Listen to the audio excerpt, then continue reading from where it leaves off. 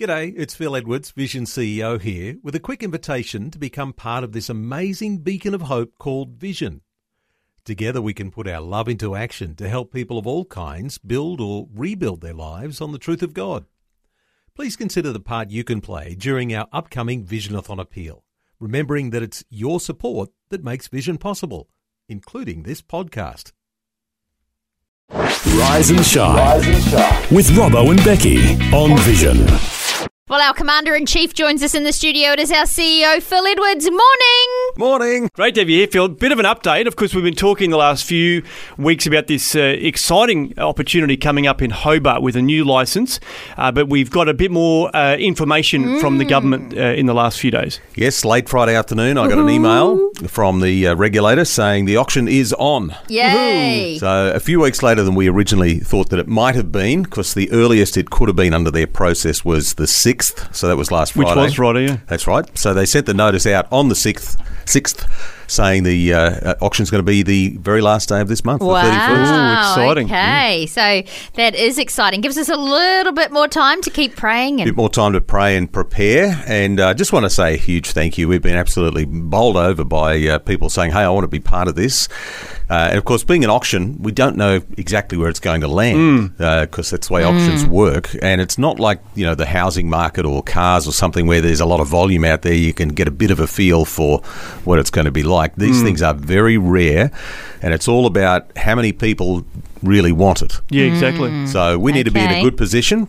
And we've had a great response so far. And if you want to be part of it, the door's still open to do that.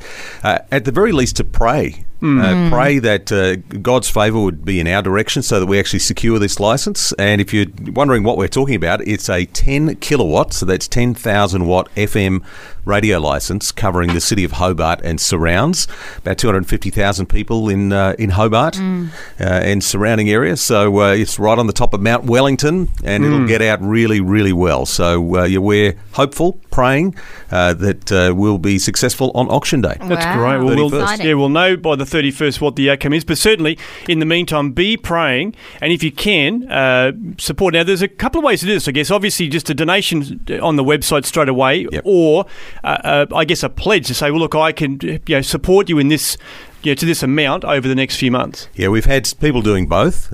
So you might be in a position right now to go, yep, I could give a donation, or you might say, yes, I could give something over a period of time. And this is an over and above thing. So we need to keep Vision running as we normally do. Yeah, sure. So we put the call out saying, look, basically, if you're in a position to help, we'd really appreciate your help. So that we've had, got a good amount of cash in our pocket when we go to the auction on the 31st. Yeah, it's exciting. Well, all the details about this is on our website. You can go to vision.org.au/Hobart and read about it. You can make your donation there as well. But maybe if you want to get some more info, I mean, people obviously can call and ask for you, Phil, and have a chat with you. Absolutely. And I'll just put the call out to anyone in Tassie. Tassie's, relatively not that big, even if you live right up the top.